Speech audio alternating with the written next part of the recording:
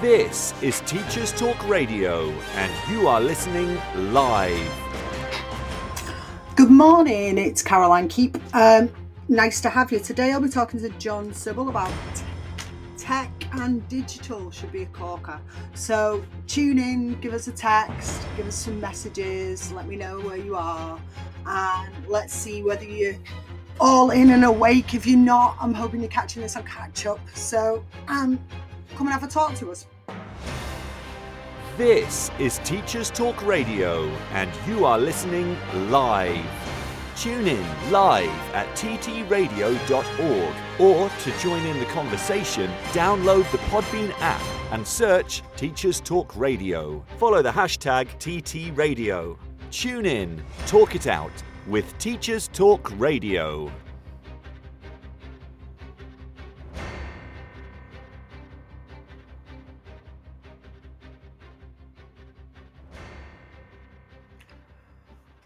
Well, good morning.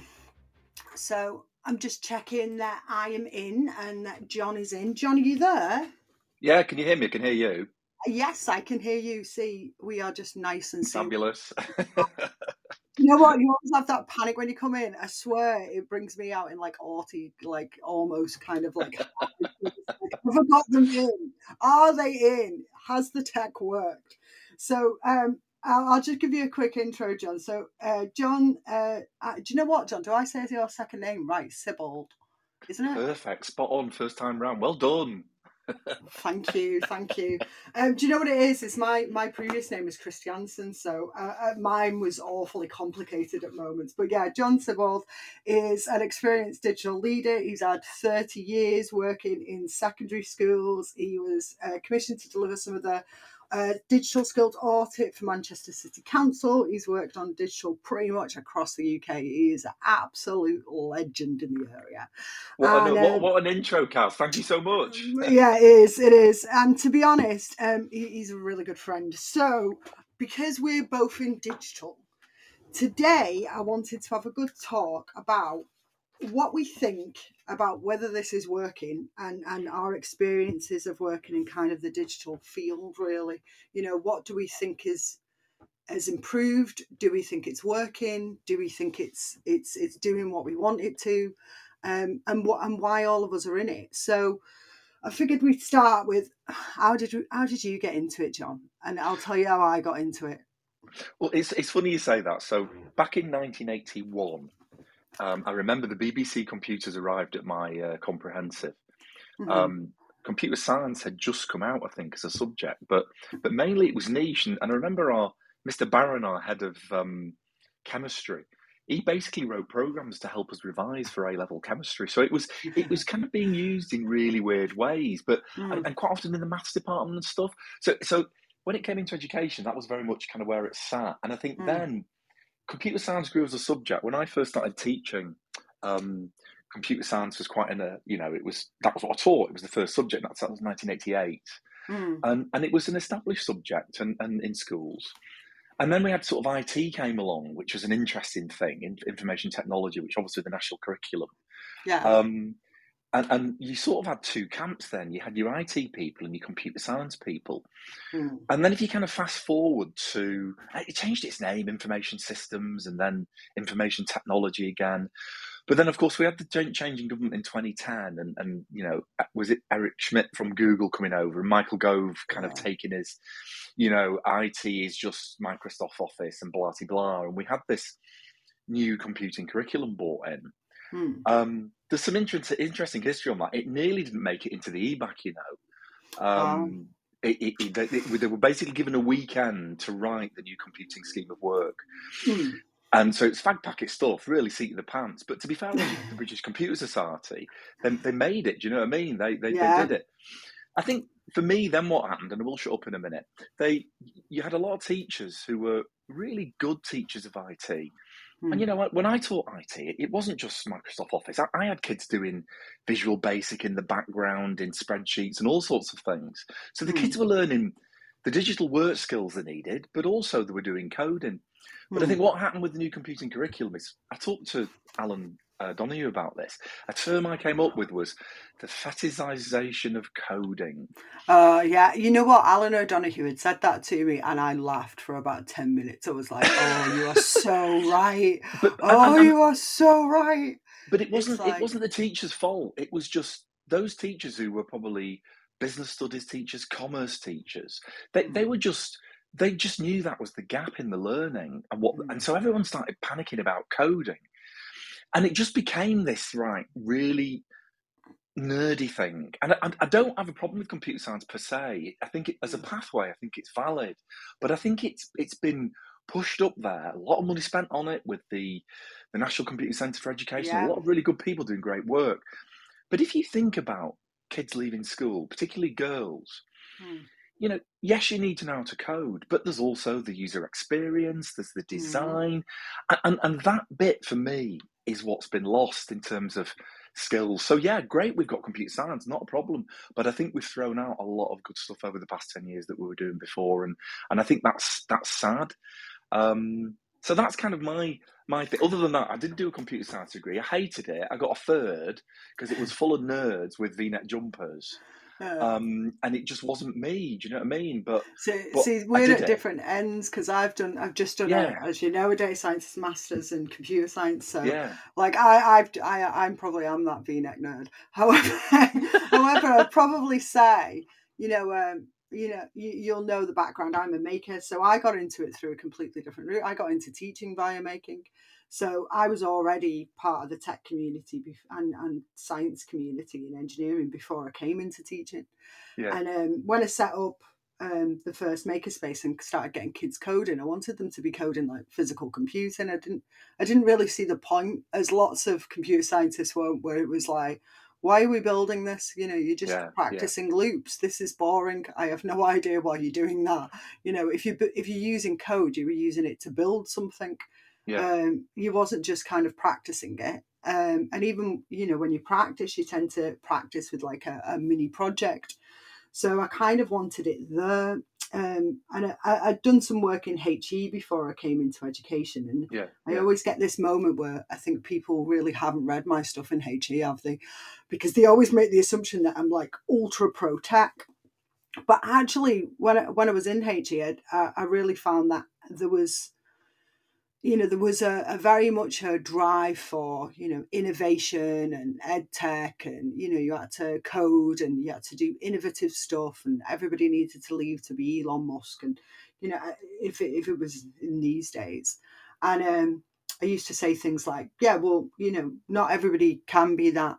And actually, everybody shouldn't, you don't want your pharmacists being creative about things, do you? And they'd no, look at me like confused. I'd be like, no, you don't want an innovative pharmacist, do you?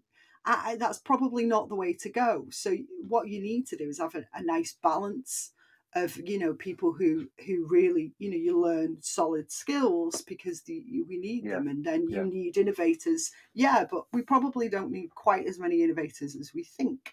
good And point. actually, there's two ways of looking at that. And for digital and code, I used to have this moment where when I opened the first space, me and Pete Lomax are good friends, one of the co-creators of Raspberry Pi, and he came and said that thing like a true maker. On the day that I launched the first one was, Yeah, it doesn't matter, what you do with the Raspberry Pi. It's just a tool. It's just what you do with it that counts. And well, it that's was for me. like, yeah, it is. It's just a tool. So to me, tech is just a tool, whether it be a microbit or whether it be, Raspberry Pi, or whether it be physical computing or 3D printing or whatever it is. What tools you use are pretty irrelevant, really. There's certain skill sets you can learn that are going to be useful for those tools, but it's really about what you're going to do with it. Exactly. So, It's that problem solving in real yeah, life problems that, and I've always thought that the work that you've done, Kaz, has been very much, in a sense, you're yeah, almost an engineer.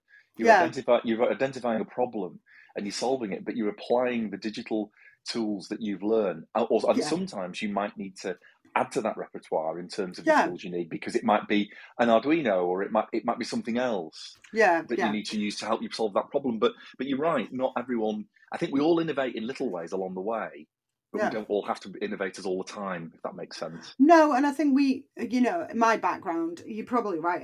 My background's engineering. So I'm kind of an engineer, I've always been an engineer, so it's always been very much like, well, what are we trying to achieve it? And it's, I could build, a really great sensor that could measure distance on a robot. That'd be awesome and it'd be wonderful. But I could also use a tape measure. So it's like, I'm all for the easiest options. So, when you look at teaching and how you want to teach, quite often sometimes I use Techemet classrooms, but very rarely do I use it if I'm teaching physics. It's kind of like, it's some things are not going to be great for that. I'm not going to be using, full blown, digital kind of skills to be able to teach, force equals mass. It's pointless, because there's better ways of doing it. Although just if I'm teaching certain things, when I look at it, I think, oh, actually that could really, really impact my students, or actually could really engage them. So I use a lot of mine in kind of enrichments or engagements to get them thinking about what kind of jobs and careers and skill sets they want for later on. I think that's what I do. I think science originally was a bit of a home for coding. I remember people who did physics and chemistry degrees. Talking in the early 80s, they always did a course on Fortran. Because Fortran was the language which helped you plot a graph, basically.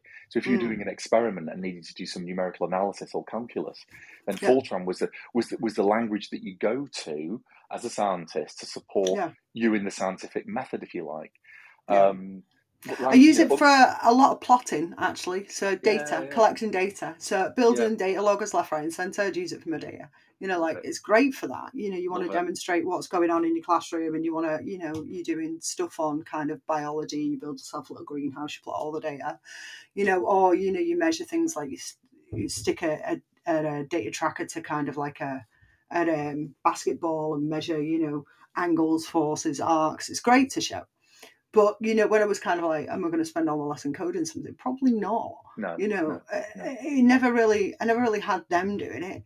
But I used to see it a lot in computer science. But then I was kind of like, well, what is this? What are you, it was kind of like a lot of straightforward code, but not a lot of purpose for it, if you get my point. And I feel like that's just slowly changing over these last couple of years, but I just don't think that it's got there yet.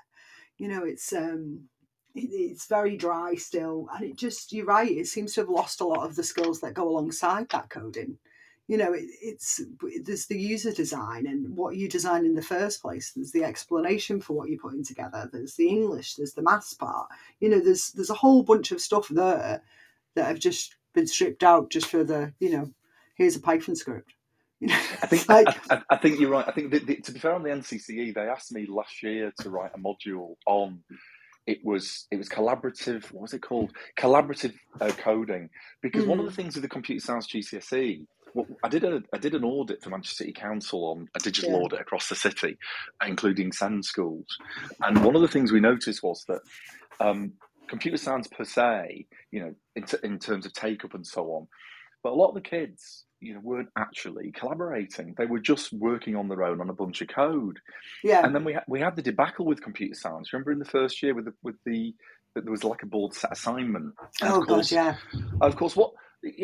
about, there was only one solution to it, right? There weren't multiple solutions. So there's one solution. So what do the kids do? Somebody puts it on social media and everyone copies it. So actually now you've got a subject now, computer science, and you talked about it being dry. In theory, you could take that exam and go nowhere near a computer. Yeah. Seriously, because you could do everything in pseudocode, you could just learn all the theory, go into an exam and get a half-baked grade, but you wouldn't actually have to go and do any coding. Now, let's fast forward to industry and how people work in tribes or scrums and all the rest of it. Everyone's working together, you've got a big bunch of code. Now, when we did the audit for Manchester City Council, one of the things it highlighted about, particularly about digital, and this was when schools were still doing 3-year Key Stage 4. And some schools are still doing Key Stage 3-year Key Stage 4. But actually, after year 8, a lot of students had no digital input. So they were leaving school and they can go on TikTok and they can work synchronously right? They can work synchronously with technology, but what they can't necessarily do is work asynchronously. And the idea is like when you send an email, and you can send it scheduled, or when you receive an email and you read it and someone's asking you to do something by a certain date.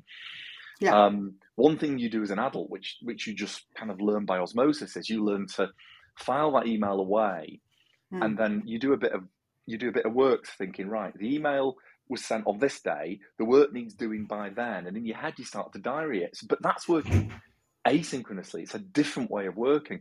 Now, those that's just one example. I could give you countless other examples in terms of searching through the internet, in terms of using a spreadsheet to budget and so on. But those skills, kids were coming out of school without those skills, and we think of them as this digital native thing, which I absolutely. It should be banned. It should be banned. I feel like swearing, but I won't because we're on the radio. But it's that idea that kids actually leaving school without the skills they need to survive in these new industries. And that was one of the main things that came out of the Manchester High School audit. Now, that was published. There was Andy Burnham had a digital summit. It was the Digital Blueprint Summit in February. And I spoke at that, and the report was just being published. And literally, COVID was a month away. Do you know what I mean? And I remember at that kind of summit kind of saying, we've got this thing coming along. It's going to radically change how we work. And I'm not sure whether kids are prepared for it. The rest is history. And I don't even think teachers were prepared for it, to be honest with you. I mean, if we get into kind of like the COVID type scenario, I think you did some with us, didn't you, on the home learning part and on the stuff we did with the Ed Foundation, where we published a whole bunch on, COVID warnings and COVID stuff. And to be honest, nobody was prepared for it. Absolutely nobody. I remember coming back and saying, I don't think that this thing is going to get worse. I'd spoke to when I was at BET literally that month and at the EdTech 50. And I'd spoken to some of the Kettle School, had sent over some information because they'd reached out and said it's going to be bad, and they're in Hong Kong. And we put out a warning and said like, oh, this is bad. And I come back to my school at the time, and we just was like, this is serious. It's going to be lethal. We really need to upscale our ed tech. And everybody was like, nah, it's a bit of a cold. You know what I mean? It was like that. And it was like nobody thought that it'd be like that. And I was kind of like, right, well, let's just prepare everybody so that they know how to get on Teams and they know how to do that. But luckily enough for me, I'd been doing a digital pathway, so a lot of my stuff at the time for the trust I was in involved some basic tech skills. It wasn't always like, oh, we do robotics. I know everybody loves me doing that, but it was like, we also know how to get into our team's classroom. We know how to communicate, via messenger appropriately. We know how to send, decent emails. It's like those kind of skills that used to be in IT. Absolutely. Is no longer there. So it just like, let's just check that everybody can do that, and then obviously that helps streamline it later. But I think we weren't prepared for that at all. And then we seemed to pick I don't know about you, but I felt like with COVID, they took all the worst of EdTech and put it online. It was just like, oh God, the worst way of doing everything. We'll put it online and we'll try and teach you that way. And I was desperate to get back in a classroom. And I think everybody thought like a lot of the EdTech teachers would be like, oh, this is amazing. We get to do it all online now. And I was like, no. I don't like this. Do you know what, Kaz? It was funny you say that, because when I first left teaching, I went to work. I had a 6-month contract with an organisation called Tubes, who are based in Wrexham, and they've been providing online lessons into schools for about 10 years, and they do kind of niche subjects like Latin and law online, where you've only got like 3 kids in a 6th form who want to do it and stuff. But they also do quite a lot of intervention work with PRUs and kids who, particularly kids who aren't comfortable in the school environment and actually work better online. So my job there was to look at the teacher standards and develop a set of virtual teacher standards, which was really interesting. So what does good online teaching look like in terms of pedagogy? Yeah. And that finished at the end of, when was it? It's 5 years ago exactly. And it was all very interesting. And I remember thinking, well, that was an interesting experience, and I'll just kind of park that. But when the EdTech demonstrators came along, which was obviously headed up by Ty Goddard and the London Grid for Learning, and they pivoted EdTech demonstrators to help with. COVID. Yeah, Exactly. massively so. I had quite a lot of research there, which was really useful in terms of that immediate response. And I noticed actually, Louise Asprey's joined us today. She's listening in, and I work with Louise up at Oldham Sixth Form College. They're now a research school, and we had a really good partnership there where I could kind of talk about the practicalities, and Louise could really back it up with strong research evidence in terms of actually we know this works. Yeah. And That's the bit that's always, like, it feels like it's missing, isn't it? We know this works. Absolutely. I miss that bit. Like I like to Absolutely. know that something works before I want to do it a lot of the time. I'm not frightened of trying a few things, but then I want to, I want good evidence on things. I feel like we're missing it with that. I think that's totally true. What did you get out of that? That was, because we may end always, there's always a risk now. I think we all know that we may end up back into that kind of scenarios. I mean, what did you find worked best with that? And it was actually drawing on other research. So there's people like Daniel Muji, also obviously Rosenshine's principles made a big comeback during lockdown. And I think it was actually saying, what does good pedagogy look like in the classroom in terms of sequencing of learning, pace, all the rest of it? And how can you take that good practice and what does that look like digitally? And I think that's the bit that hadn't been done. There was some great research that Louise and I found from Canada, which talked about presence. And it talked about how a teacher is present in the classroom and how they're present in the virtual classroom.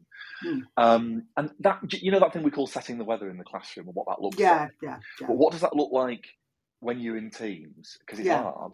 And then the other presences were things like academic presence and then social and emotional presence. The fact that if a child did put their hand up, that they would feel confident to answer and not get put down, because doing that in the classroom is very different to clicking on the hand up in a learning completely. Online space. So a lot of it was that thing around presence and getting teachers to really think about, look, you're a brilliant classroom practitioner, you will be a brilliant online practitioner, and this is how you do it in terms of skills, the tools that are available in Teams, etc.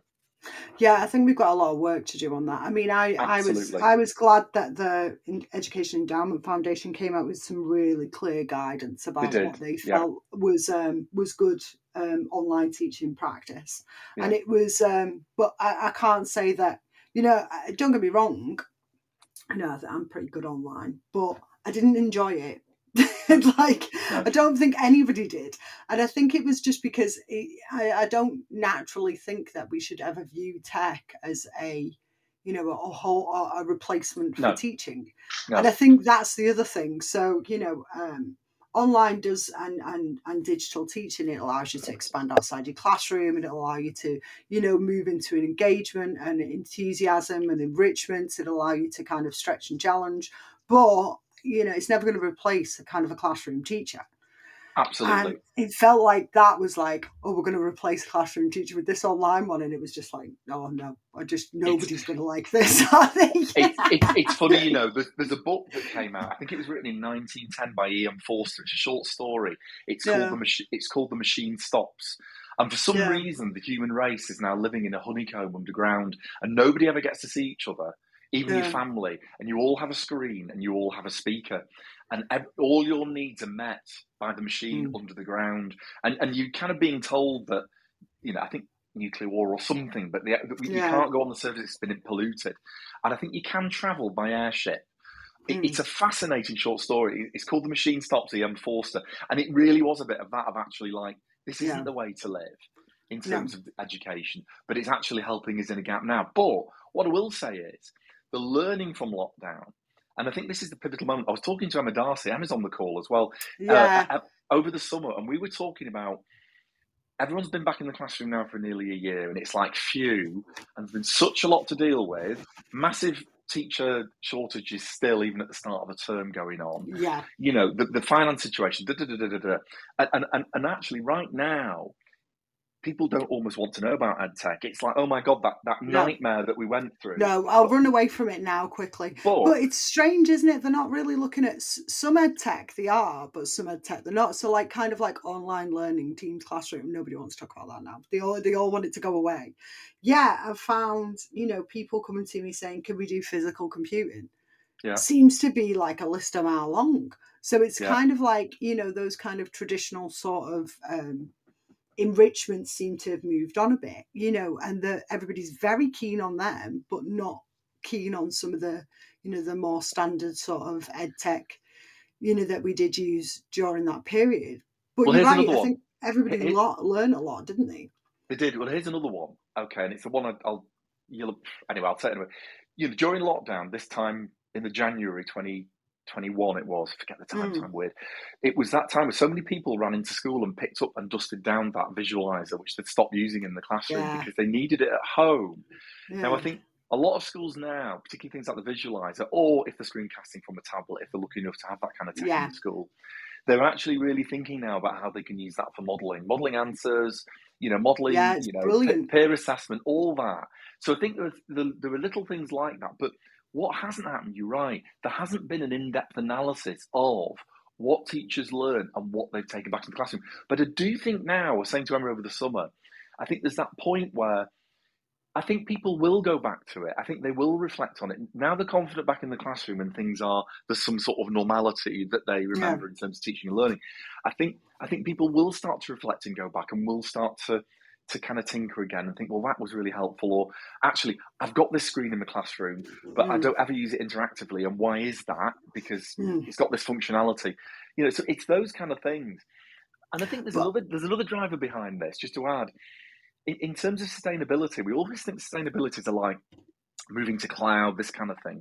But if a school is spending a whole shed load of money on 50 visualizers, then we need to make sure that those assets are sweated and used properly rather than just going back in a cupboard. Do you know what I mean? I love that. I think, one of the, as you know, my PhD is on digitalizations in schools, and one of the things I'm doing is looking at the whole of the education system and seeing how we've digitalized and how we've gone about it and what kind of decisions we use for it.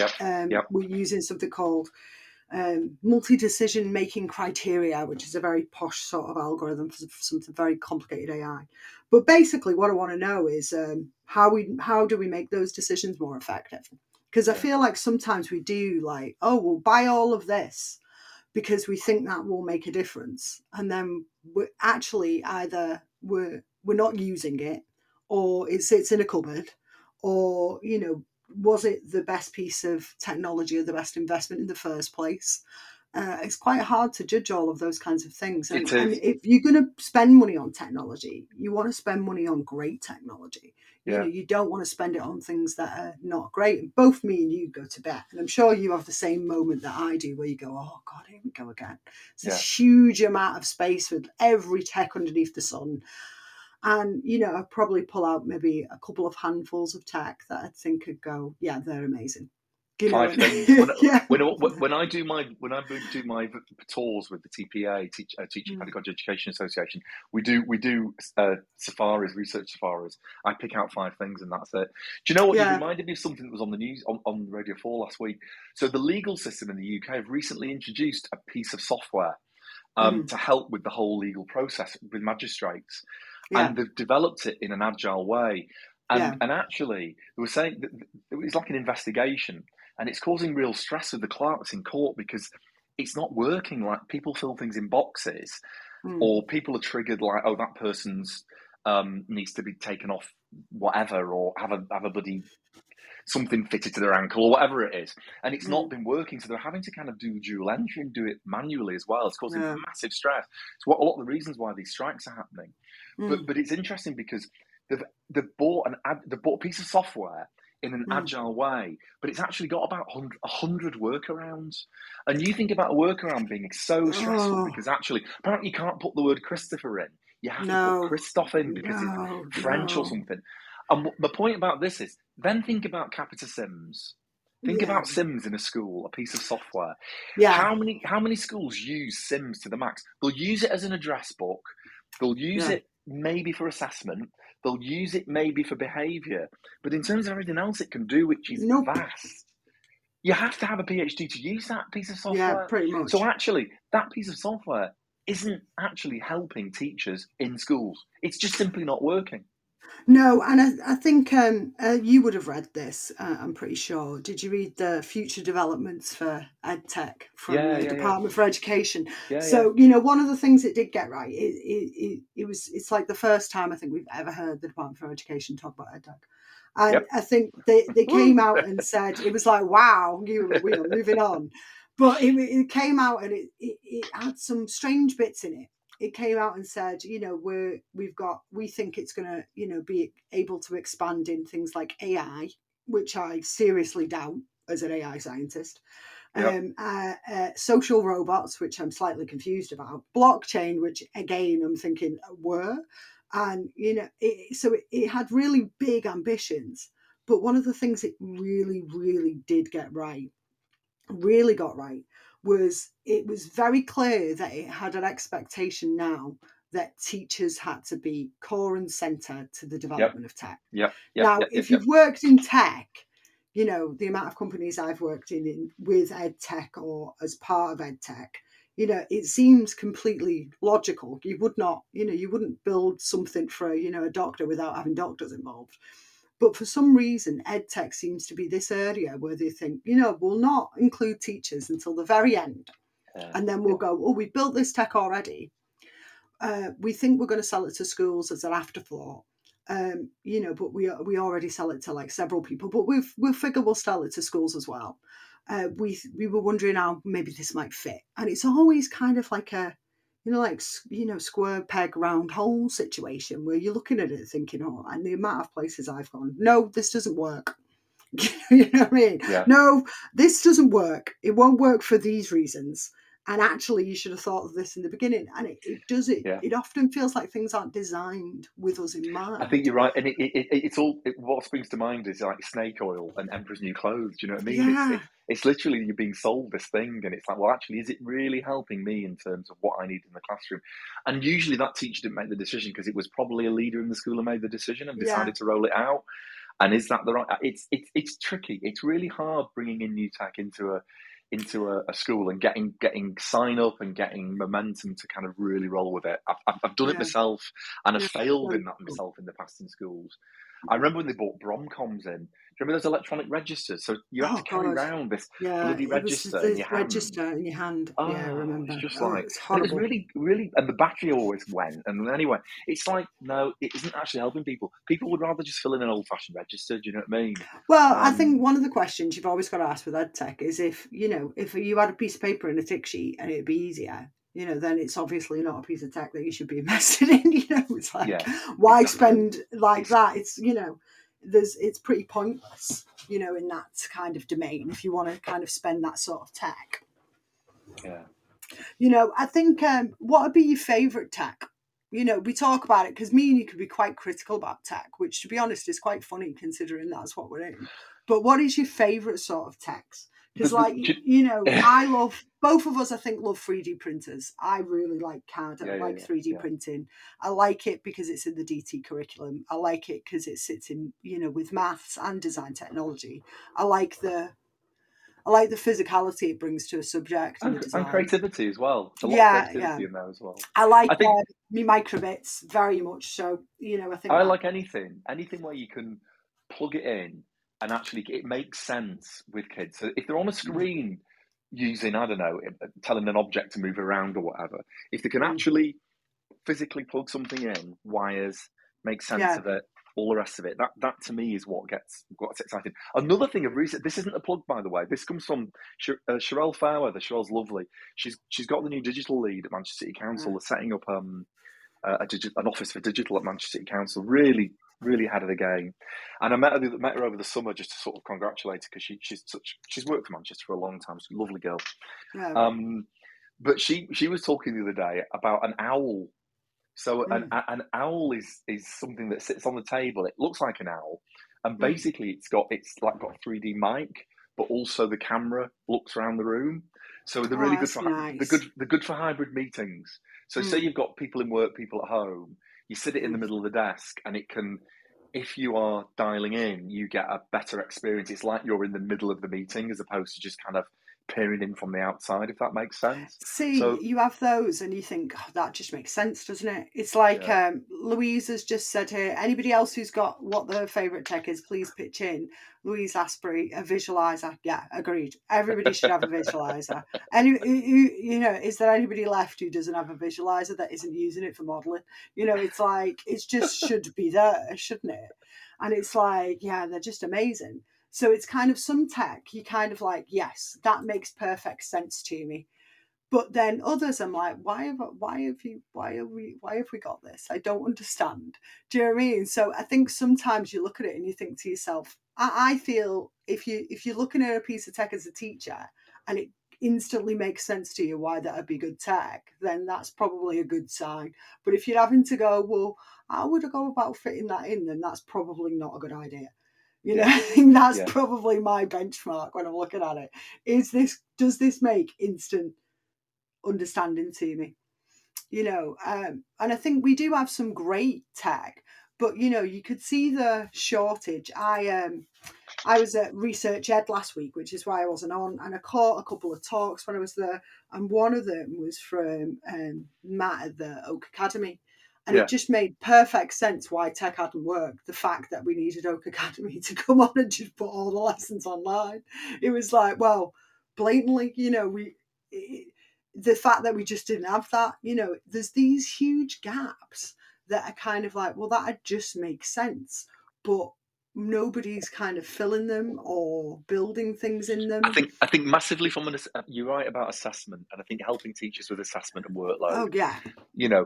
Marking exams, all that kind of thing. That's coming. Do you know what I mean? Because handwriting can be read now and so on. That's coming, that an exam will be able to be self-marking or whatever and giving instant feedback. Why should kids wait 2 weeks for a teacher to, if they've got 30 scripts to mark, it's going to take them a while to get those back, isn't it? So I think things like that. But again, that's still not really. If you moderate, I think there's quite a lot of. If you moderate GCSE, there's quite a lot of tech there that helps you because everything's scanned in. But in terms the of only thing the is with that is that the data scientist in me would balk at the idea of that, because you can moderate it and you can do it, and we can self-mark, but I always think that tech should be, how do I describe it, especially when you're looking at AI and data and we're looking at marking and assessment. I think that it always needs to have a teacher's eye on it. Yeah, you get what I mean? It's supposed to be there to support you, not there to make the decisions for you. And I think that is the difference between the two. It's like, tech should be there to support us to do our job. You know what I mean? And it should be our job that it comes down to us and the professional judgment of teachers, with the professional marking of teachers, the teaching pedagogy. I think we forget that tech, like a great tech, a visualizer, is there to support us to do our job. And I think that with marking is always kind of how I feel a bit about that. Because, I'm pretty sure you've probably seen those AI gaffs where it's like, a cow being identified as a cow, and then it's like half a cow one side of the building and half a cow the other side of the building. It's like, it's still not quite there yet. So you do have to, like, I don't know, just, be a bit wary with that. And also, I do have questions over the amount of data that we give over. I worry a lot about data. I worry a lot about making our data in education, outsourcing it to other industries, other people, other places, and worry a lot about whether that is going to make us, whether that's going to come and bite us later. Where that data goes, do we know where it goes? Do we know what happens to it? Do we know where it's going afterwards? Because I think, a lot of the time with EdTech, we're not necessarily asking those questions. And I don't know whether you've seen there was a report from the children's minister, wasn't there, a while back ago, what do they know about me? And it was absolutely terrifying. It was like, 39 other companies, having from one ed tech firm, having the data shared to it. Data from schools going to things like, Department for Defence. And, you sat there thinking, well, would that happen with ed tech? But we just don't have really strong data policies.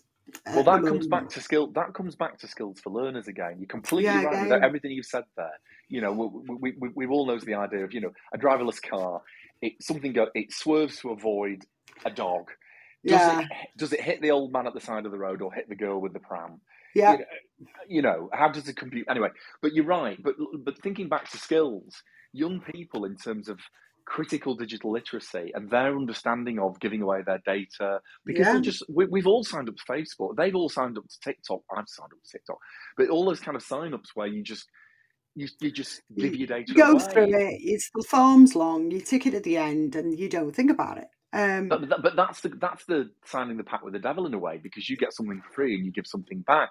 But we don't think of that. Now, I think young people, in terms of their learning and understanding about that, that is not necessarily taught in schools. It's covered in the computer science curriculum. If you do computer science GCSE, data gets a mention in there, and I'm sure great computer science teachers talk about some of the topics Yeah. that you just mentioned. But if you don't do computer science, the national curriculum says all kids should study computing up to the end of Key Stage 4, but they don't. They don't all get those opportunities. So I think for the young people of tomorrow who are going to navigate this space even more so, what you just said around data, around AI, Yeah. the curriculum is not providing young people with the skills to navigate that world.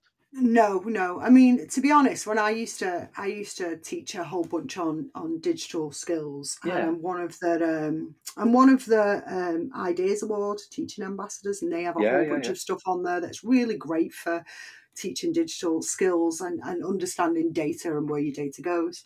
And one of the things I used to do is it's really, really easy if you've got a whole bunch of kids who've all got a Google account, is just ask them to log into their own Google activity and see how much data is collected via, for Google on your Google activity. If you've not ever tried this as a teacher, go try it. Type in Google activity on your Google account and have a good look at what is tracked. And you look at it and you're like, God, that is a lot of information. Every YouTube video, every search, every kind of the information is just vast.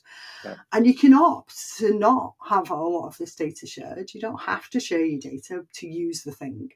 But a lot of the time we just don't recognise it. And I think for us, there's no clear rules. There doesn't seem clear rules for us or for companies, does there? It's like, one of the questions I had doing some of the work I did during the first stages of my PhD and the end of my master's in AI was, what do teachers get to use for data? And what kinds of things do we do with data? What kind of judgments can we make with data?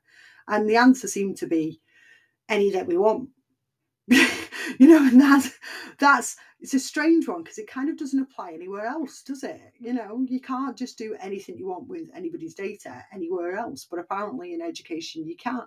So it's like, well, you can collect the data, collect the assessments, collect all the kind of socio-demographic information that we get. You can put it into your Sims, you can make some judgments on it. And that's kind of second nature to us, You can put together an Excel spreadsheet graph, and it makes me cry when they do that. And, you can make a judgment based on girls v boys, and that's what we're going to do. And now we'll change all the sets and all the outcomes because of it. But actually, when you look at, like, would you do that, in any other kind of area? Would you do that in a science area? Not really. You'd have to have a bit more evidence.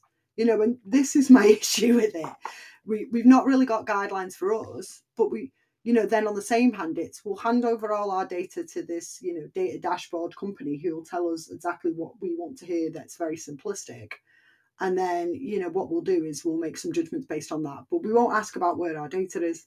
So it's very problematic that there's still a long way to go with it. Absolutely. I think also young people, when they see, if a young person sees their parents or adults using social media, they've kind of seen us fail at social media, us all reading that status update and imbuing it with some sense of whatever that it isn't. We've all done it as adults. And I think there's some research out there which says that's why young people started using Snapchat, because something was said and then it was gone. Yeah.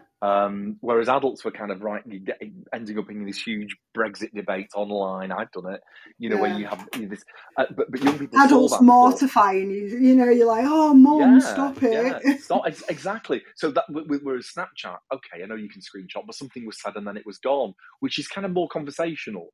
We've all had the email from a toxic boss or whoever it is, and you read that in between the lines, and it's dangerous with words. You know what I mean? Sometimes, Yeah. But I don't think we get taught we never were taught how to handle that time. It's a tricky one. It's one of the things I say to kids. Assume that if you're saying something online, that it's on a giant billboard in the middle of your hometown. Brilliant. Yeah, exactly. That's the best way to word it, because exactly. It's forever, and the concept exactly. that things are not forever is idiotic. They are forever.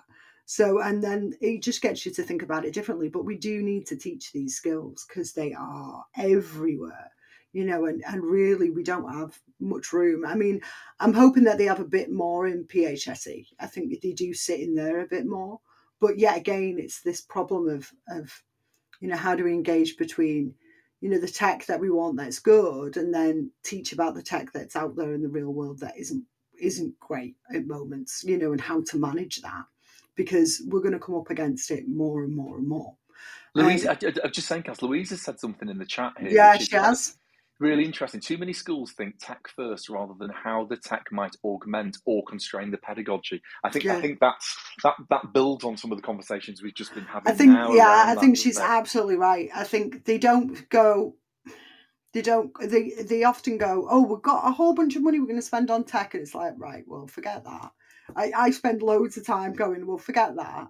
Like, what exactly are you trying to do with the pedagogy? What exactly are you trying to achieve? Before you go, oh, I'll just spend this chunk of money on this. We should really have really strong arguments about how we're spending our funds before we just adopt to kind of spend them. So I absolutely agree with Louise there. It's brilliant for us. And as you're right, she also says the myth of digital native. Yes, I hate it. I absolutely hate that.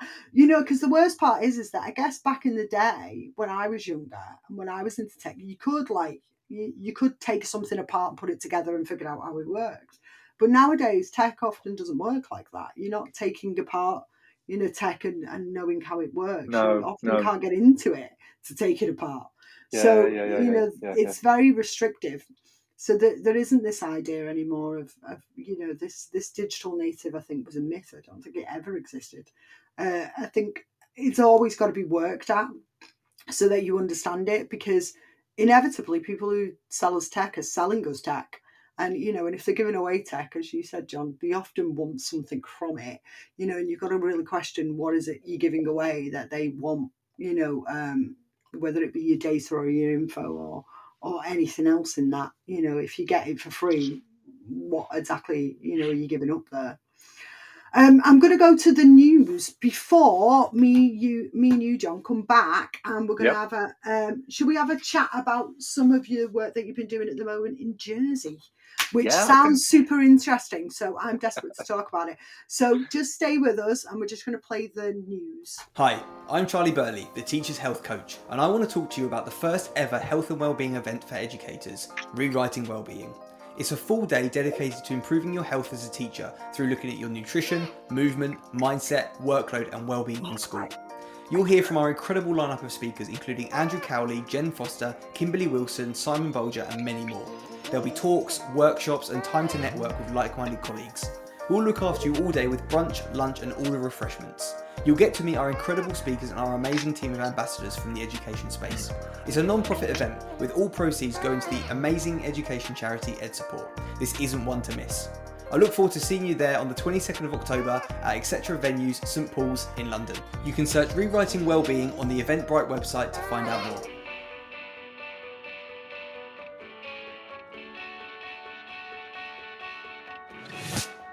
This episode of Teachers Talk Radio has been made possible with support from Witherslack Group, the UK's leading provider of SEN education and care. They're here to support you too through an ever-growing offer of free resources, including webinars, podcasts, articles and events aimed at supporting teaching professionals like you. Visit their website at www.witherslackgroup.co.uk to find out more. This is Teachers Talk Radio, and this is Teachers Talk Radio News.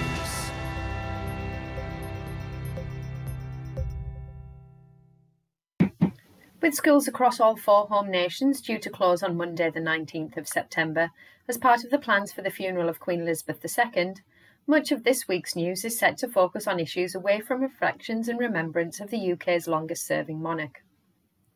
In Scotland, the largest teaching union has voted to go on strike in a dispute over pay. The Educational Institute of Scotland, known as EIS, rejected a 5% pay offer following a ballot. The EIS announced on Friday the 16th of September that 91% of the responses to the consultative ballot had voted in favour of strike action. 94% of votes were also in favour of rejecting the 5% pay offer. 78% of all union members responded to the ballot. The union, which represents 8 out of 10 Scottish teachers, will reject the offer next week and move to a statutory ballot on strike action. EIS General Secretary said, "Teachers have simply had enough of the year-on-year struggle to achieve a fair pay settlement." She went on to say that 5% offer represents a real terms cut of 7%. Scottish teachers have previously been offered rises of 2% and 3.5% before the offer of 5%. The EIS said teachers' request for 10% was fair and reasonable. The Times has released its 2023 Good University Guide, with many media outlets from across the home nations reporting on the standings. With student debt now averaging around £50,000, it's more important than ever that young people research and find the right institution and course for them. The list includes profiles of 135 universities across Britain and uses data published by institutions in the last 2 months. The University of Bath is named University of the Year. Whilst it ranks 8th in the overall list, up from 9th in 2021, it won the award due to its strength across the board. Exeter was runner-up in this category, with Birmingham, Oxford and Surrey also shortlisted. Whilst Oxford misses out on the University of the Year award, it has again topped the league table, a position it has held for the past 12 years. St Andrews in Scotland was ranked second. Durham University was named Sports University of the Year thanks to its collegiate structure which encourages high levels of participation. The full list can be found by subscribing to the Times website. And finally, 250 former students at Bedford's Training College were awarded honorary degrees and reunited by the University of Bedfordshire this week. The graduates, now in their 60s, 70s, 80s and 90s, attended the college between 1940 and 1978. The college, known in later years as the Bedford College of Physical Education, held a special ceremonies to celebrate sport and lifelong learning through physical activity. Most of the recipients have taught PE in schools, universities and local communities over the decades. In a week where service to others has been at the forefront of reflections about Her Majesty the Queen, the college has recognised the service and dedication of its former students. This has been your Teachers Talk Radio News with Joe Fox.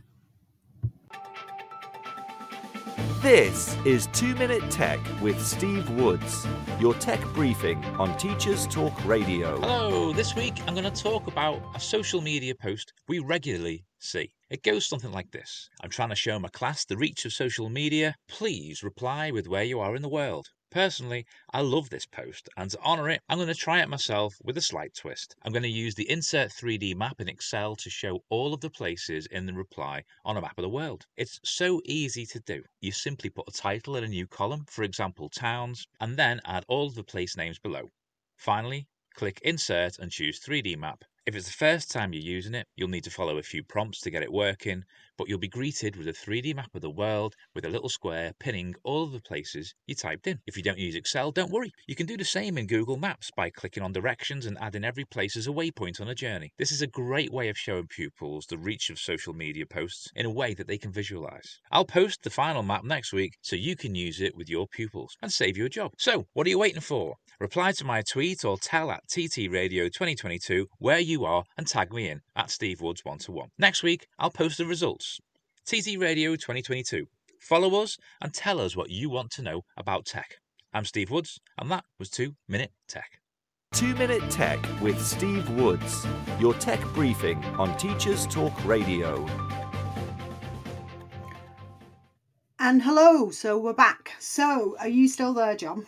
I am still here. Can you hear me? Wonderful. Right. So we got a question whilst I was on from Emma Darcy, who asked her before we get into some of the work that you've been doing, which I think will just lead into this beautifully, which was why are we not including kind of AI and data analytics skills as more of a priority in schools?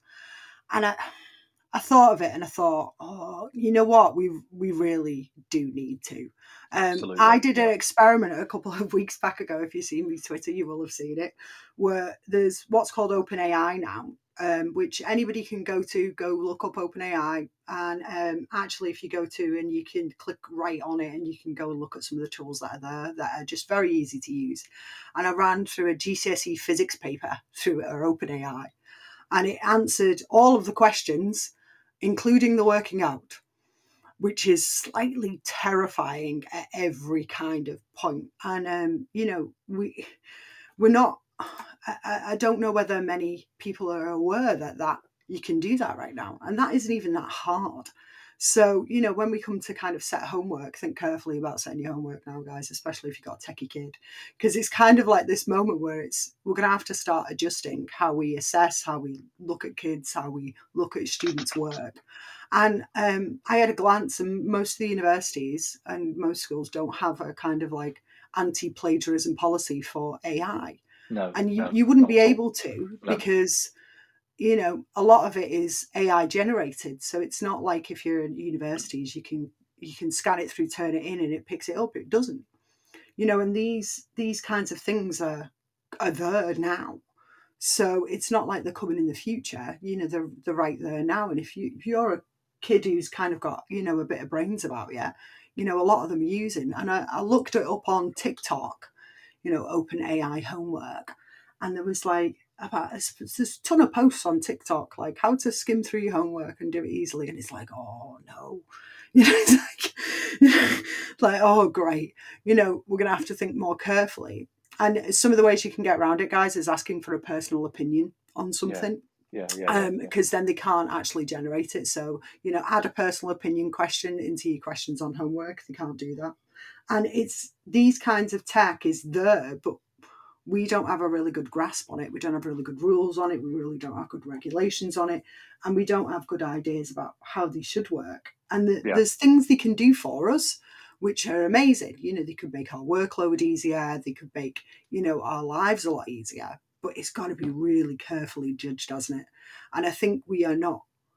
I think we need kind of a revolution in how that's done, how we judge EdTech and make it a bit more empirical, I guess, is be my personal opinion on whether that works, what are the dangers of it, what are the pros of it, what are the cons of it. And if there is nothing, if it's not as good as in a classroom, using, your visualizer, and you kind of your normal board, then, question why is it we're getting it in the first place, isn't it? Yeah, it's interesting. Michael Forshaw from EdTech Impact, for 3 years now, they've been trying to do that. It's almost like try before you buy, but looking at sound research evidence behind it. I think the problem we've got in the UK right now is the EAF do some great stuff, but they've got a very particular way of doing things around, A/B testing or control groups and so on. Yeah.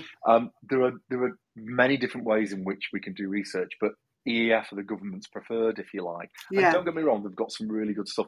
But there are other great people out there who've been doing research for years. The Teaching Pedagogy Education Association, Christiana Preston at MirandaNet, and they've been doing this for kind of 30 years. And a lot of the research they've got from like 20 years ago is still just as relevant to pedagogy today when it comes to EdTech. But if people who are listening in, as I say, Michael Forshaw's EdTech Impact, they're still developing it. It needs some work, in my opinion. Sorry, one of my earbuds has disappeared off. Damn it. Anyway, I've got it back. They have a look at EdTech Impact, and they do that for people who are thinking about, and you can search by type of school, by demographic, by product, and there's kind of reviews and this kind of thing. For me, it's not quite there, but I think it's a start in terms of what you've just said about empirical evidence. Yeah, I think we also don't, we view EdTech in this particular way where we view it as kind of the shiny, interesting things, but we don't view it as, like you said, like Sims or Excel. No. When have you ever seen it? When I did my teacher training back in the day, when do you ever see like the training bit on Excel, how to use Excel? You know, it's not in there. It's like, why is it that everybody uses Excel somehow, but we don't actually have any part of our teacher training include Excel? Well, do you know what? On that, dead quick, when part of the thing we did with the EdTech demonstrator was that people talk about pedagogy before tech, Yeah. and that's right. But actually, it's a bit more complicated than that. Teachers need to be trained in how to use something, where to plug in the wires, what Yeah. buttons to press, da-di-da. But then what leaders normally say is they say, "Oh, we'll just have a go." Nobody ever goes back to the teacher and actually says, "Right, how you've got this class with these learners with these particular needs and so on. How can this technology now support those individual learners in that classroom?" Yeah. And I think, and Louise and I did some. She's had to leave because she's dropping off her son at university, and they're rowing about which podcast they're listening to. So she's had to go, but she said thank you. But we talked about this in Old Opportunity Now. We had a group of teachers who basically were trained in how to use something, and then we gave them a robust line of inquiry through communities of practice. So it was like, what's the problem? It's usually a how question. What's the problem? What's the issue? What's the group? What's the tech? And how do you envisage it will sort it? And then, so they go away, the teacher then, with a renewed focus on that technology and actually how it can help with their pedagogy. Now, that's what I don't think schools do well. They do the training, it's have a go. Nobody ever asks the so what question. It's the burning so what question. Actually, how does this tech really support you in your classroom with your kids? And I think that's what we need to work on more. I think we probably need to, for me, widen it out a little as well, you know, to not just how it supports in the classroom, but maybe instead of just looking straight to the classroom to start with, look around your entire school to start with, you know, things just, you know, just straight learning how to put a plugin in audio, you know, for a Teams meeting to auto transcribe. You know, that sounds a ridiculous thing, but auto transcribing a whole bunch of your meetings for things like your governors would make a massive difference to them. Absolutely. Really and good it'd point. save you a whole bunch of work. Really but good point. We're kind of like, you know, you're not looking at something that's just very straightforward. Quite often it's like, oh, we want to spend this amount of money, so we'll go and get all of this.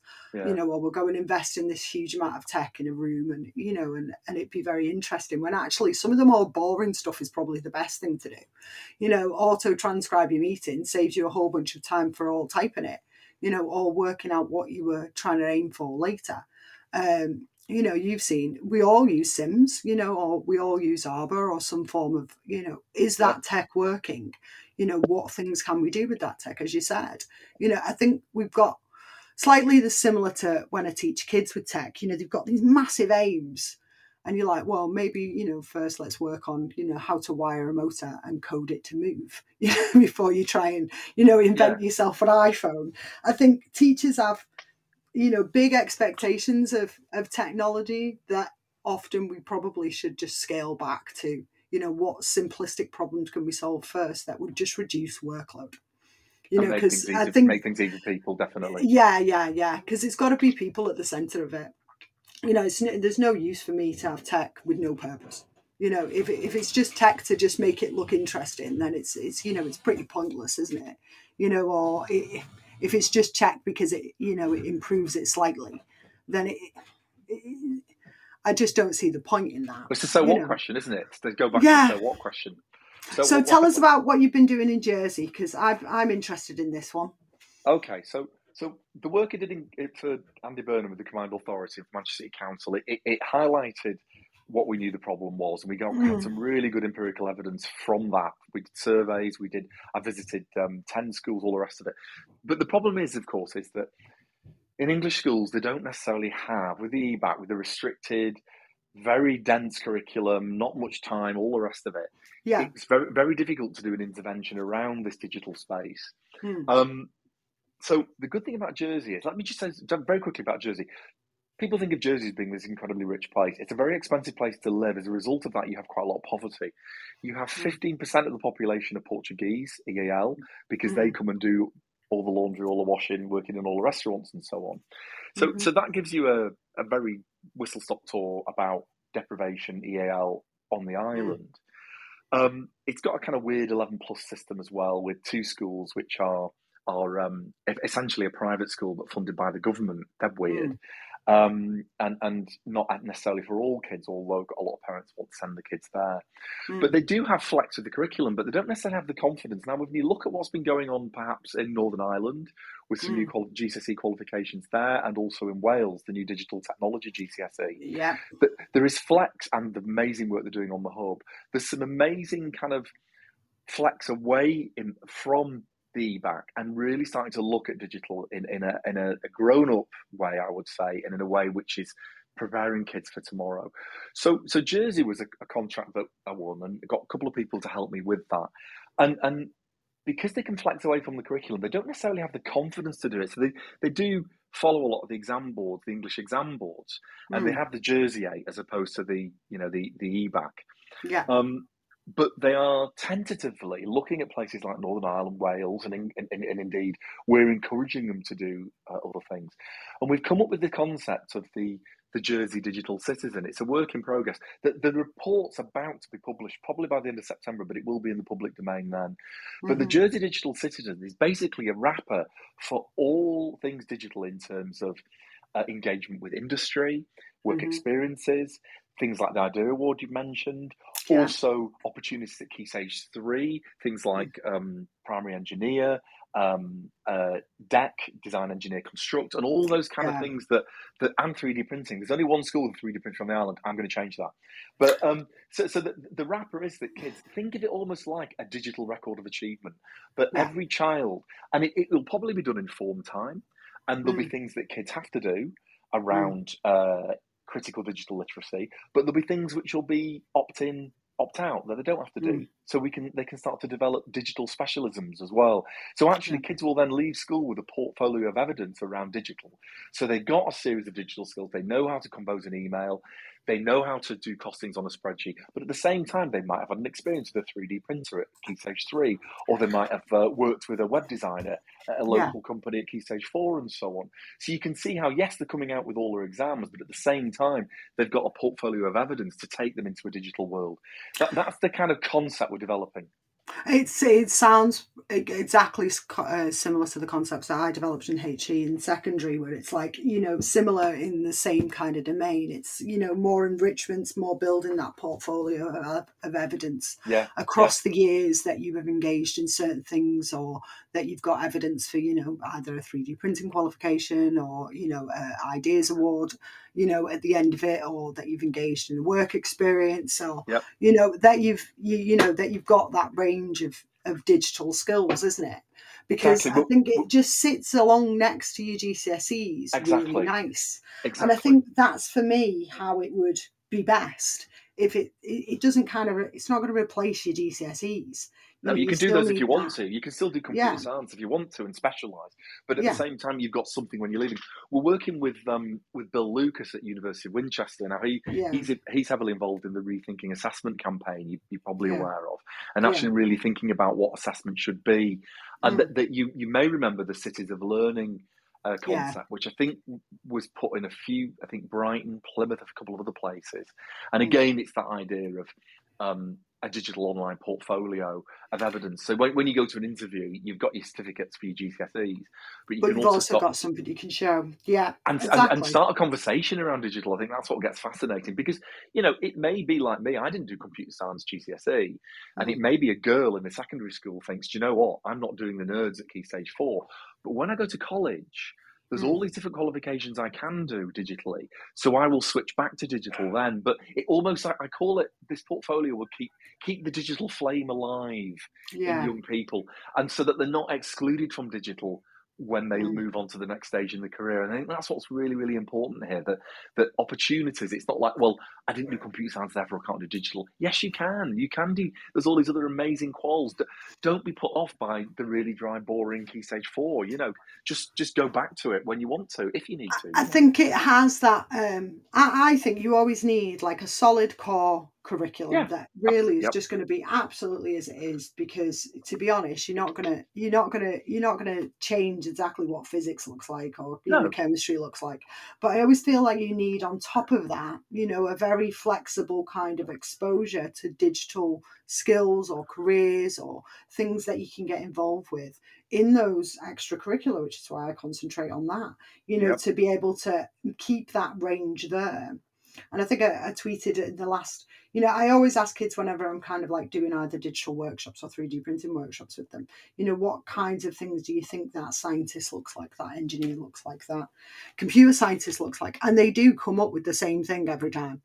And it's just, people say, oh, well, it's girls v boys. I don't think it is. I think it's the type of job that we build the stereotype into. Your engineer is always in a hard hat with building a bridge.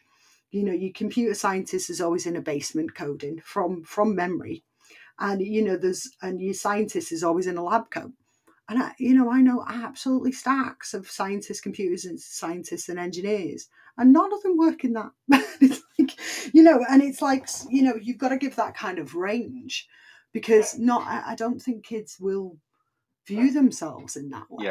A lot of the time, whilst if they're viewing themselves of a scientist could also be somebody putting cameras into rhino horns to track them and prevent poaching, suddenly it becomes like, oh, actually that sounds really cool or really interesting. And I feel like we restrict it down to the society we live in just perpetuates this myth. And I think we probably need to have those digital opportunities just to offset that, because it's, science, technology, engineering, computer science isn't just, it isn't just how it looks like on TV. Do you know what? It's funny you say that, because I almost said to somebody, computer science key stage 4, get it. Would you start learning medicine at key stage 4? No. And actually, I do question whether we even need computer science key stage 4, but maybe that's for another day. The second thing at Jersey that we're doing is, and you talked about access there, and that's why I'm jumping in, and it's something which I'm calling digital democratization. On Jersey, they've got Jersey Telecom, basically, has got a very strong relationship with the government there. And they've had amazing 5G on the island forever, but nobody switched it on. There's quite a lot of local, there's reasons for it locally. People are kind of worried about frying brains and stuff, and we need to bring people with you on that. But you can actually, what do kids do? They're in school, Wi-Fi. The minute, doing on very restricted, the minute they leave school, they jump on their own, they can do what they want. But actually, you could have across the island there a pervasive 5G network. So basically, everyone's got wireless Wi-Fi wherever they go. And this is the kind of thing that they're doing across cities in China at the moment, and other areas like the University Corridor in Manchester also has that. If you're a student, you basically just stay on the same network all the time. And that idea that a kid could have access free of charge to their learning, to their portfolio, these opportunities at any time. So think of kind of a homework concept or out of school learning, which kind of goes back to blended learning. We're talking before about teams, and not all the learning happens in the classroom. What you were saying about the extracurricular activities and all the other stuff, but actually you can then not only provide those opportunities through the digital Jersey Citizen, but also through this free Wi-Fi network across the island. You actually have access in a device. So actually, it really is starting to look about access for all, not just those people who can afford it, but access to content which is meaningful and something they can do with it. Because we know if you build a motorway, it doesn't need me to say that everybody drives on it. You need to give people decent content and stuff.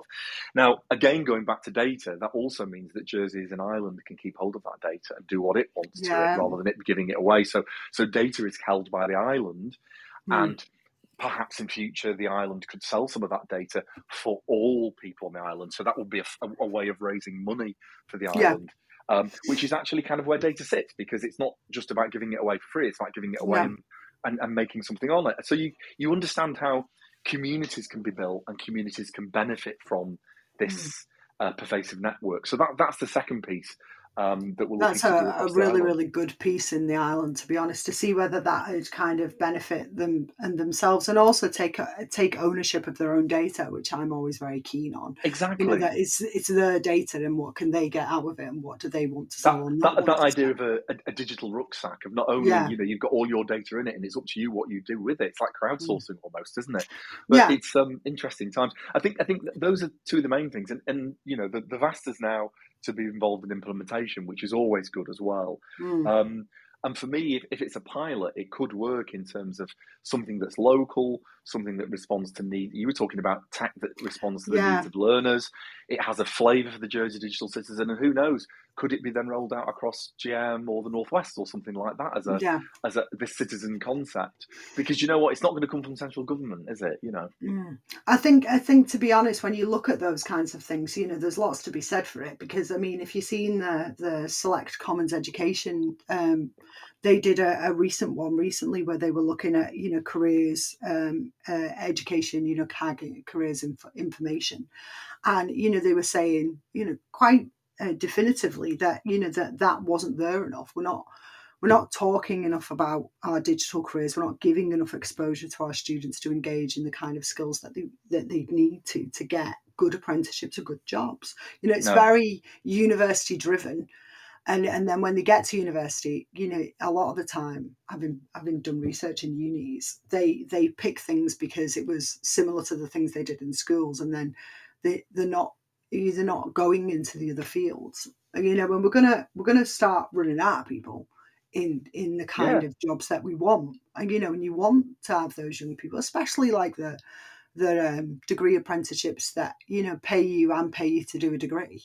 And there's some amazing ones I've sent students on, in Sellafield or in, the nuclear industry, and loads of them there, but they don't tend to get into that if they've not kind of had that kind of career exposure to those kinds of tech, digital industry, STEM-based careers. So I think it sits there, that kind of outreach, that kind of engagement, it sits right there, and you're right in building that kind of portfolio of experiences and ways in which they've engaged in it.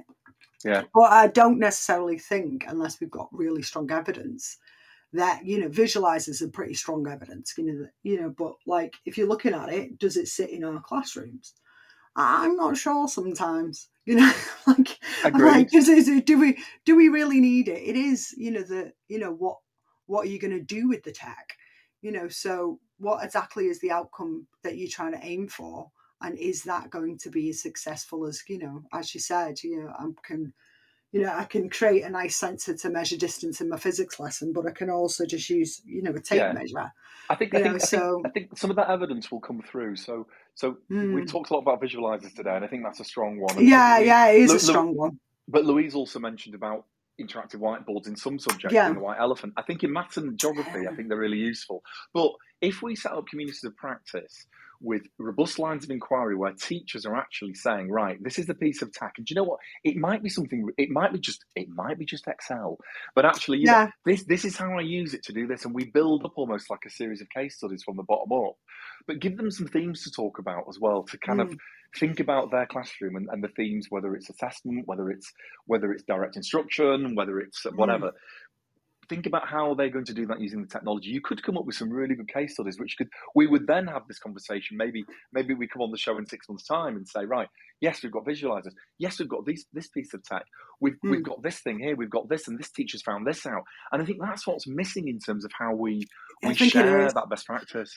I think we're seeing it in computer science. So I think we're seeing it with I went to the Raspberry Pi Educational Research Centre, and they're doing some really, really good research on how Raspberry Pis are used, how physical computing's used. Absolutely.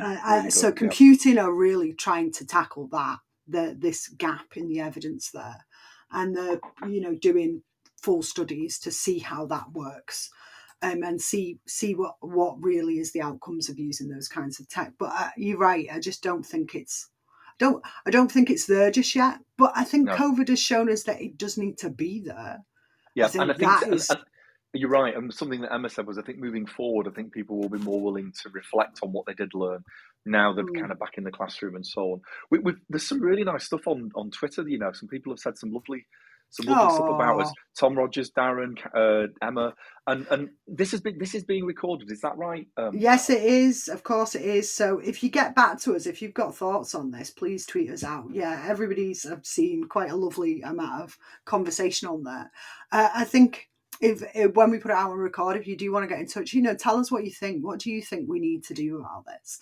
Because I think we've demonstrated that we need to include it. We can't stay in, we can't Yeah, ignore it for yeah, sure. And we're spending an awful lot on ed tech. I think it was yeah, something like, if I try and find the stats in a minute, I think it's absolutely something ridiculous we spend on ed tech yeah. every single year. So the idea that we should actually just ignore it is not doable. We should really include it. I'll tell you now how much we're spending per year. We are spending It's in the next 5 years, according to Hodder IQ, we should be spending worldwide 404 billion billion. on Yeah, edtech. yeah, 404 billion on edtech. Right now, yeah. we're spending 227 billion worldwide. Amazing. So this isn't like a little amount of money that we're spending. We are spending a lot. And if we're going to spend that kind of cash, we really need to know, what should we be doing with it? And I think teachers need to lead that part, Yeah, because I think if we just hand it over to engineers or technologists, they don't have, I think, the strong capability to be able to judge pedagogy or judge whether it works for the kids. It's not the same priorities. And I think that's important, really, yeah. for us to keep those priorities for us, for what's in the best interest of our students, what's in the best interest of our staff, what's in the best interest of education at the forefront.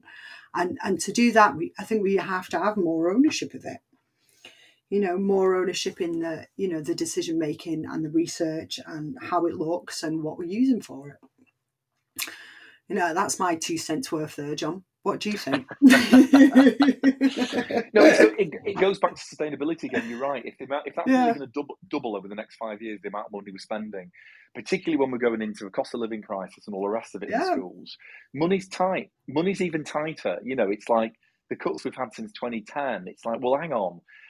So I think leaders are going to have to become more discriminatory when making those decisions about how they spend edtech. It's gonna have to work, and I think also some of the edtech companies are gonna have to up the game in Oh terms God, of yeah. their promises, but also actually they providing the evidence to say this is how it works. It's Yeah. going to have to be part of their sales pitch. A lot of them do it already, don't get me wrong, but some Mm. of them just do rest on the laurels and don't necessarily explain how it helps with pedagogy, how it helps with value for money, how it helps with admin assessment and so on. We really do need to up our game on that, because that is the feedback loop for version 2.1 of the software. Because when the next version comes out, they say they listen to schools. They say they've got their 10 best favourite schools who work with their technology in new versions. But in terms of, is that really solving everybody's problems, or just those 10 schools' problems because they get it for free? I don't know. I'm sure there's some really good practice out there. I don't see it. That's the thing. I don't see it as easily as perhaps I should do. And if I was still working in a school, I know my stuff.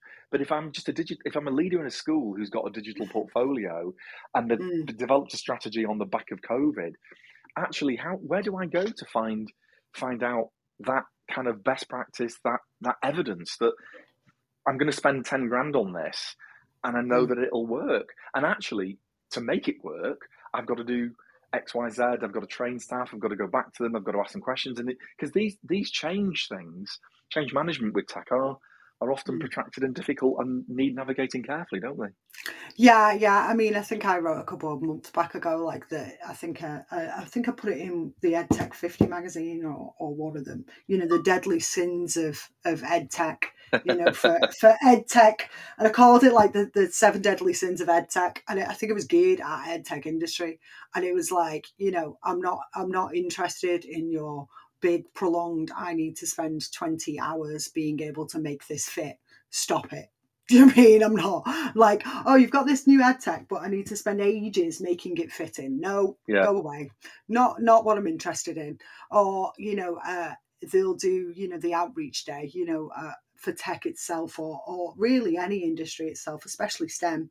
I'm going to do the outreach day where we all go in and we have a bit of a day and we take some photos and we look at it slightly and then everybody's really pleased and then we go away and we never talk about it again. It's like, I'm tired of this. And I think I am. I'm like, I want tech that fits in a 50-minute lesson that works for teachers, and really works hard for teachers, not as a side thought of, later on, or you'll have to get your head around these particular clicks and then we'll forget about it. Or, it has to, if it's gonna take our money in this really, really tight area of the cost of living crisis, then it's got to deliver, really deliver and above and beyond these days. Because if the alternative is, solid, great, teaching, then, it's got stiff competition, really, hasn't it? Agreed. Someone on Twitter called Alex, just dead quick, we've got a couple of minutes, that said, can you do a brief segue to why kids don't have books anymore and how they can possibly learn? I've got, okay. So do you know what? I had this moment, right, and Alex will be a friend of mine, and it's because one of the things that we do is, whether schools have got books. This sounds really stupid, this does, but, how many schools do get books? You often don't get books now for an individual kid, do you? Well, here we go. Here's the story on this. My last school I worked at, Manchester Communication Academy in Harper Hay in Manchester, we opened in 2010 with just year 7. BT were the silver sponsor. Massive loads of ed tech, just literally pouring out of everyone's ears. And at the time, the principal said that she didn't want to have a library. And it was like, well, because everything will be digital. And we actually argued. And in the end, the teachers won, and they have a library. They have a really good library because, yes, Alex is right. It's a blend. Kids need, what I said before about plugging things in with technology and learning. You can learn literacy. You can do all of that. You can do your phonics, but actually picking up a book, sitting down with somebody, with a parent, with an adult, with one another, with somebody younger, and reading with them. That is when true learning happens in terms of enjoyment, because it's an experience thing. And I don't think you necessarily get online, but you need both. I think we have a digital world. We need digital text. So yes, digital text, critical literacy, all of that piece we talked about before. But without a doubt, schools need libraries. You need to be sat there with books, doing stuff with them.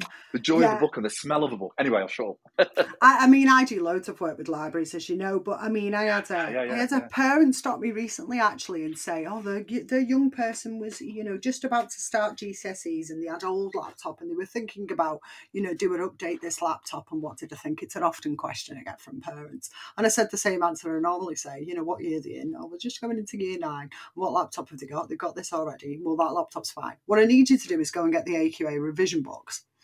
And it's like, really? And it's like, yeah, that's what I need you to do. And she was like, that's what you're saying? I'm like, yeah, I'll give you a list. Here are the AQA revision books. And it sounds crazy, but it's, we've really got to be really critical. And, being able to go, here are the revision guides for the subject. I'd do that first. I wouldn't, I'd have a school library first. I wouldn't be like, here, let's spend, £20,000 on this EdTech. Forget that. If you've not got a school library or a good set of revision books, then you might as well ditch those first two. You know what I mean? Forget your tech. You might want to start on do our kids have access to reading? And it seems so logical, I guess, to me and you. We were in that field. But I think sometimes you do see leaders get a bit ahead of themselves when it's like, we've got this money we're going to spend on tech, but they don't compare that to the rest of the school's pedagogy. So it's got to be compared to all the other improvements you could make in school. So Yeah, of course. if you've got to really put it into context, which is why I'm working on multi-decision criteria making stuff. Look at your ed tech, right? You could spend this fund on, what kind of tech you're getting, but what would you get out of that? And what would you get out of, a library? Or what would you get out of revision books every year? Or what would you get out of, what are the alternatives to that? Because quite often they just go, we'll need some tech, so let's just put some tech in. And, I think for me, quite often you can get far more, you can set yourself up an entire Raspberry Pi lab for hardly anything in comparison to putting a whole bunch of, laptops in a building. I don't understand it. If you've got monitors and computers, you can set up a Raspberry Pi lab pretty swift with Raspberry Pis, and it'll still give access to everybody on the internet. And they'd have coding platforms on there, and you can just do everything you'd need to do, and it probably won't cost you, £40,000-50,000. Why aren't we doing that? It's mad. So I think we've got to be a bit more critical and be a bit more kind of. It's not tech versus tech, is it? It's tech versus everything else, and where it sits within all of that, definitely. Yeah, and I think that's maybe where we might be going a bit astray, isn't it? It is, because that tech is versus, your extra TA, that tech's versus your extra books, your extra library. So if you think that tech is really that worthwhile, great. And there is tech that is really that worthwhile, but you've got to think really carefully about that.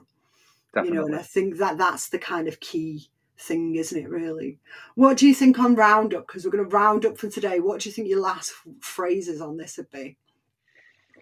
Oh, for me, I suppose it just goes back to, I'm just dead excited about what we're doing in Jersey, because actually we've got a pilot there where we can really start to address some of these issues, as I outlined earlier. And that's where my space is now, is actually I've managed to find somewhere where I think we can provide some of the answers, or at least have a go, do you know what I mean, at providing some of the answers around digital skills and making sure we've got a curriculum that's fit for purpose for all people.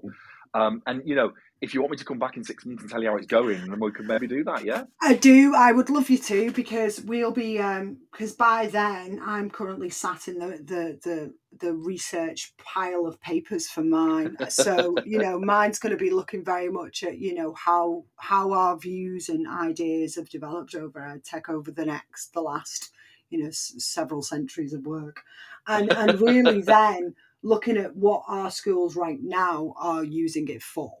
Yeah. So, and I'll be trying to do that nationwide, so I can come up with some really clever little algorithms to try and help us improve using a lot of evidence. So I think the two of us will probably have a lot to talk about in about 6 months about where we think we're at then. Because I think both of us feel that we're at the same place where we need it to be a bit more solid. And we're trying to work on ways to make it a bit more solid. So, what would your advice be to a teacher if they were thinking about, investing in ed tech or looking at ed tech right now? What I'd do is I'd say, right, what's the problem in the classroom you're trying to solve? I'd go back to that. What is the issue and the problem in the classroom? Dig deep into that, beyond just say one teacher's classroom, but other teachers in the school, and say, right, these are our issues. And then say, right, how can this technology really help solve those problems for us? And if you're a leader making that decision, involve everybody at all levels in that process. And I do think community practices are a good way of doing it. It's what I refer to as distributed digital leadership. Digital leadership is everybody's priority, not just the digital leader in the school. So everybody understands that they've got a part to play in this. In the same way they know that numeracy is important and literacy is important, they know that digital is important. So yeah, that's what I'd do. Involve everyone in the school, not just your network support manager, but actually really start the teaching and learning crowd, the people who are really looking at improving quality teaching and asking that question: how can this tech help me become a better quality teacher? That's the question you ask, isn't it? Yeah, I'd agree. I'd probably say that would be the first thing you want to do, really, is go back and go, right. And if you don't know necessarily, go back to your teachers and ask them, what areas do you dislike most? What areas do you feel like that is increasing workloads that are making your life difficult? and start really questioning whether you A, need to do them, and B, if you do need to do them, what is the most effective ways to do them? Reduce that workload, be my first tact, because that does then free you up a bit of room to be able to actually look at areas with tech where they could be beneficial. But it's not much use if you're under the cosh of desperately trying to do everything. And tech can improve certain areas for that. So, go ask those questions, streamline. That would be my advice. So we're going to start rounding up. So, John, thank you so much for coming on. As usual, this has been a lovely conversation. You've been ace. So please let us know and give us a tweet out if you've got any thoughts over the next 2 weeks on this one. And I'll be looking forward to seeing everybody in 2 weeks' time. So lovely to have John today. And thanks very much, Caroline. Thanks, Carl. See you soon. You've been listening to Teachers Talk Radio. Tune in live and listen back at ttradio.org. We look forward to hearing from you next time on Teachers Talk Radio.